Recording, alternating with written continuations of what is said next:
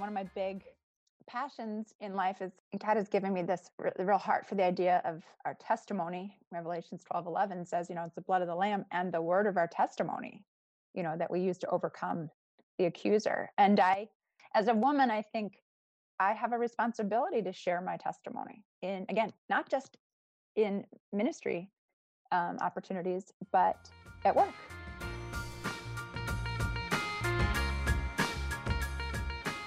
Welcome to the 9 to 5 podcast, conversations with Christians about lives of faith, integrity, and excellence at work. They are from Christians in Commerce, a ministry supporting and encouraging men and women to be Christ in their workplaces. We hope you enjoy this episode.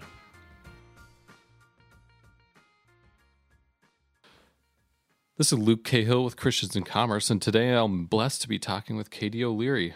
Katie is joining us from the Washington, D.C. area, where she's a strategic growth consultant for startups and small businesses. She has an MBA and has done a bunch of international work across a variety of industries. So Katie, just to start with, what exactly is a strategic growth consultant? Hi, thank you so much for having me. Well, you kind of mentioned it. I help grow businesses. So a lot of my focus is with tech startups, but I also do some strategy and operational improvements and really, again, just growth projects for construction engineering.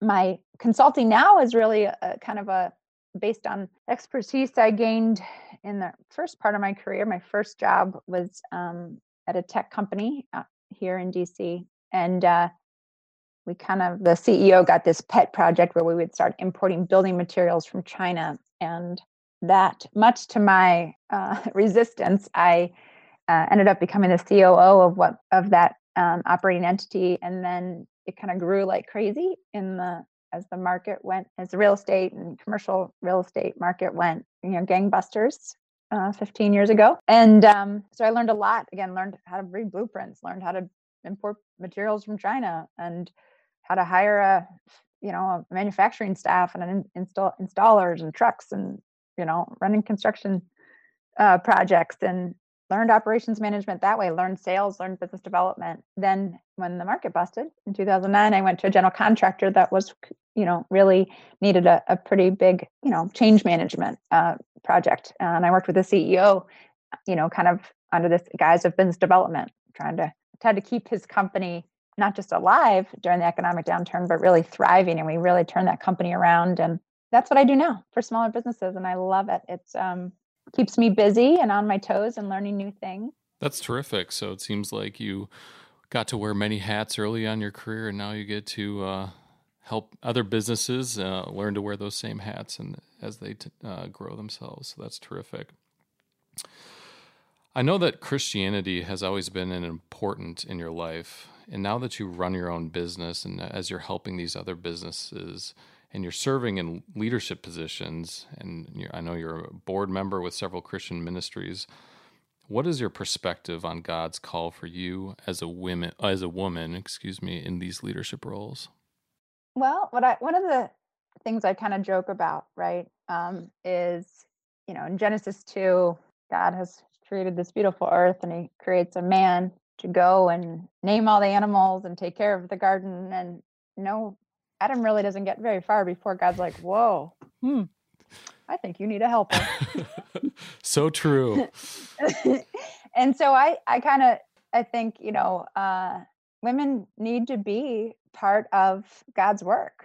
I mean, men are wonderful, but they can't do it alone. They haven't been able to do it alone since the very beginning. And so I do feel really called, whether it's through some of the Christian, ministry work that I do, but also at work, in my day job, that when there are both men and women sitting at a table and making decisions, better decisions are made, better work is produced, because we're bringing both sides kind of God's personality to the work. That's beautiful. So what are some of the unique contributions that you as a woman can make in your roles of leadership and influence related to that?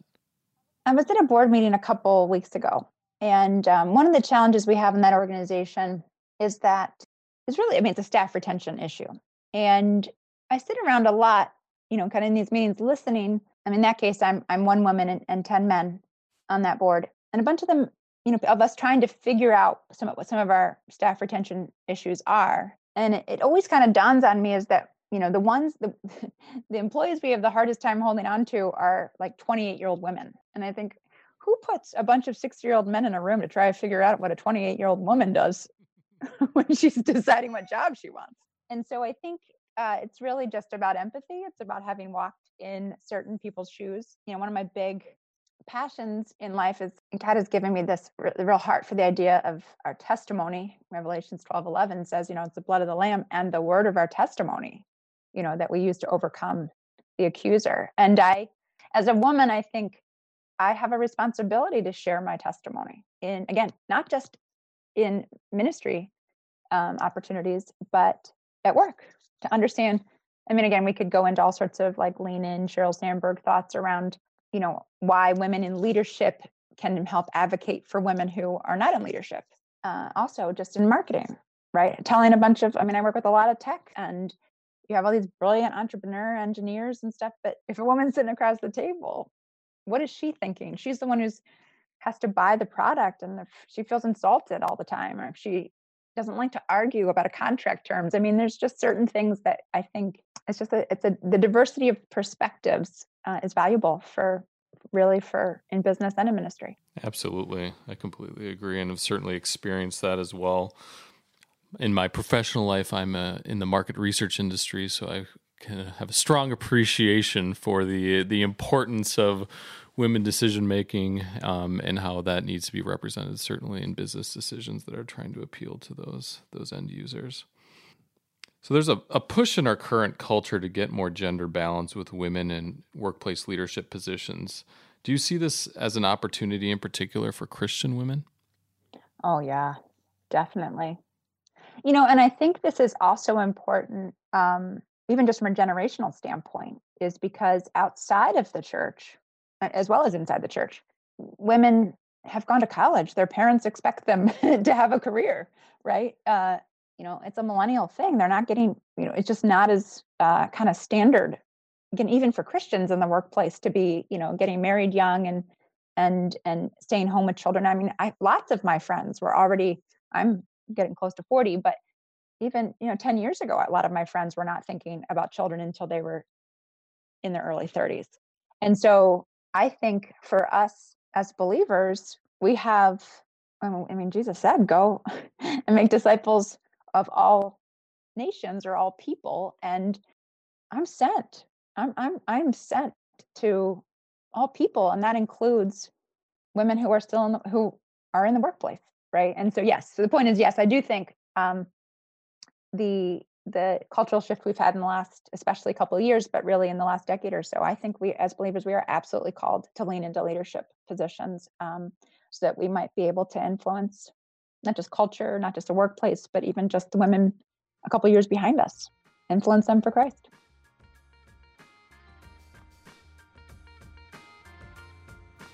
We'd like to take a moment and tell you about Working for Our Father, a 4-part video series created to help you and others align your careers with God's greater purpose.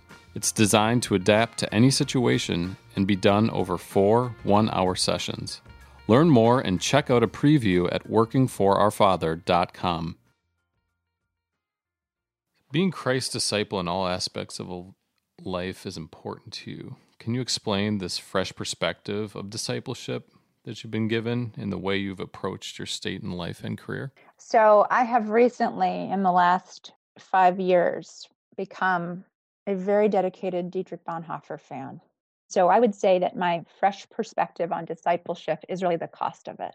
His big book, Cost of Discipleship, that I would not recommend anyone reading unless you want to get really kicked in the pants. Until recently, I lead a small group of women, usually once or twice a year through my church, and I use Cost of Discipleship, which is a deep dive into the Sermon on the Mount.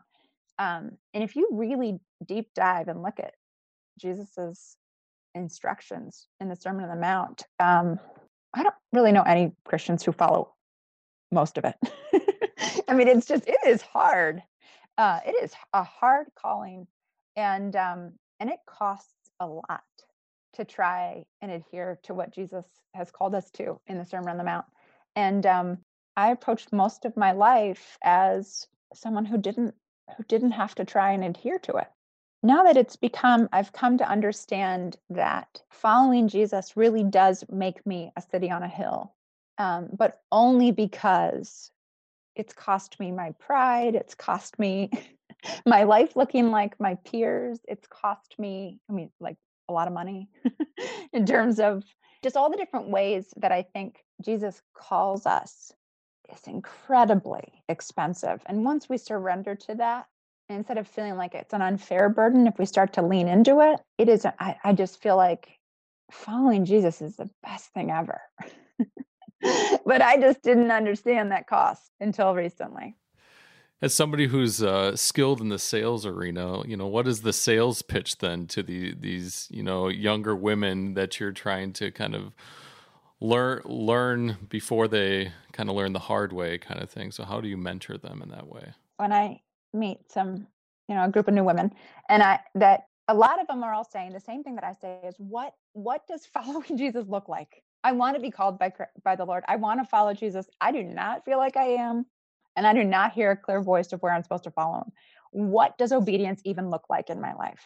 And this is a genuine question. I think we all have that question. What would it really look like if I followed Jesus in my life?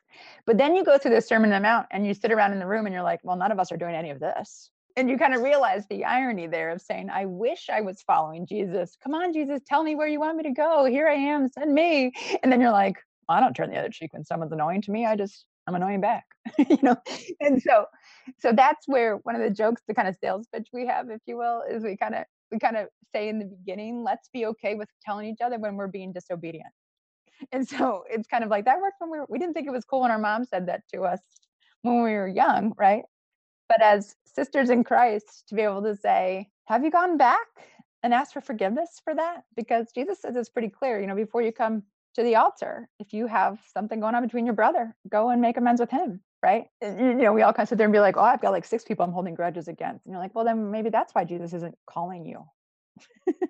Maybe that's why you can't hear what he's saying, right? Because he's told you specifically what to do and you're just being disobedient. So we laugh about it. We kind of laugh and say, if you want to come to Katie's small group, if you want to hear about how you're disobedient. No, but only in the sense that it's freedom, right? That understanding the weight of what Jesus has called us to live out in our lives, that is freedom. That is an invitation into a life that starts looking like a city on a hill. So that's great. So you talked about testimony, and we've talked a little bit about the cost. Talk more about these 4 C's that are so important to you and kind of your philosophy behind them. So clarity, courage, cost, and community. That's how I try and remember them. They all sound great, right? They all sound, if I could just have clarity about what the Lord wants me to do in my career, but I really think the Lord's not trying to confuse us. He's given us a big book with a lot of instructions. So how am I listening, right? How do I get clarity around where God has called me? Courage, that's the basis of faith, right? Is how often do I look at circumstances and think, well, that can't be what God wants me to do because that looks hard or impossible. And that is maybe a sign. Maybe that should be the flag that says, go this way. Because I think that's what Jesus said, right? The path he wants us to follow is narrow, right? Cost, that's what I was kind of mentioning before, the sacrifices that we have to make. And then understanding and embracing those costs and sacrifices instead of feeling like, woe is me, I've had to make these sacrifices. And then community, I think first with the Holy Spirit, really understanding the presence of God is in us. I have all sorts of people who say to me, well, I don't hear God. And I'm like, well, I don't really hear God. It's not an audible voice. But there are times when I know a thought comes into my head that is not for me. And I wish I could claim it, but I know it's not. Sometimes I say something and I think, I never thought that before I said it. So getting to understand how the Holy Spirit works in our lives and gives us wisdom and groans, right? With wordless groans, I didn't know were mine, right? And then community within the body, how to find, the type of groups. And I will say that's a harder thing, I think, as I've gotten older as a woman and who's single. and without kids, I don't have a lot to contribute to a conversation about diaper rash, let's say, right? But if you want to talk about your new car you got, that's fun, right? So what do I, so really how to find community. And to be honest, just even understanding from like a role model standpoint, what Christian women look like in the office, right? I've worked for a wonderful believer for several years, but his job and my job, I could not do my job the way he did his job. I had this wonderful, wonderful boss. He was like my long lost older brother, but it was in a company where there weren't very many other women, and I would struggle with my colleagues quite often. I think because I thought I had to do my job the way they did their job, the way they interacted with each other, the way they wrote emails, and so I would do it, but it would never really work for me. And I remember this time he came into my office and he said, "Do you understand what it would be like if you just walked into so-and-so's office and smiled and asked nicely to give the report that you asked him for?" And I remember driving home that day being so angry, like, why do I have to smile? They don't smile. Why do I have to ask nicely? And I remember by the time I got home, I was thinking, wait, I would rather ask nicely. I would rather smile and be nice to my colleagues than I would, act like a man, because I'm not a man. So just, again, trying to figure out my place and how God has created Katie to do the work, and not John and not Tom and not Steve and not Matt. This is how God built Katie to do this work that he's called her to, and be okay with that. That's probably where courage comes in, though, too, to not just make that realization, but then to live it.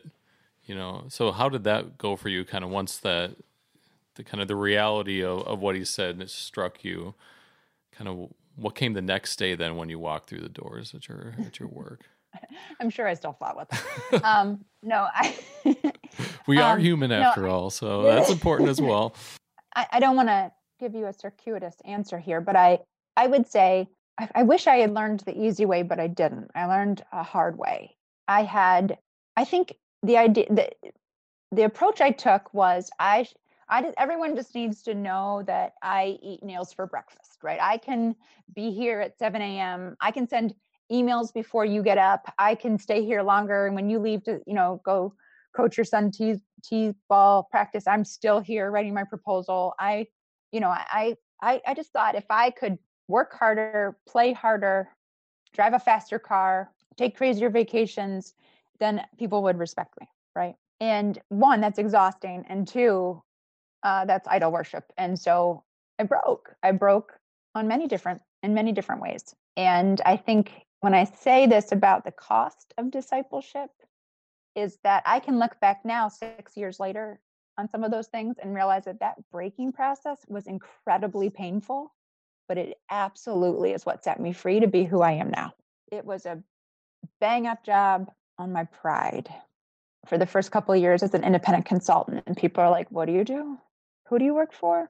Or I'd be in a networking event and someone would say, oh, where do you work? And I would say, oh, I'm self-employed, and literally like turn around and go look for someone from another company whose logo they recognize.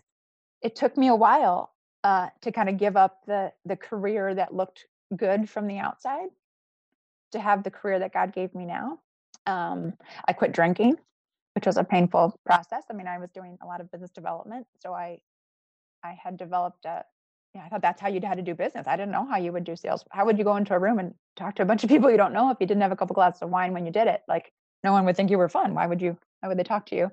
So I think there are just a lot of very difficult habits and attachments that God lovingly ripped out of my life. So in order to rebuild new habits and so the cost of my pride, the cost of my former way of doing things, the cost of my security net, thinking, I have a full-time job.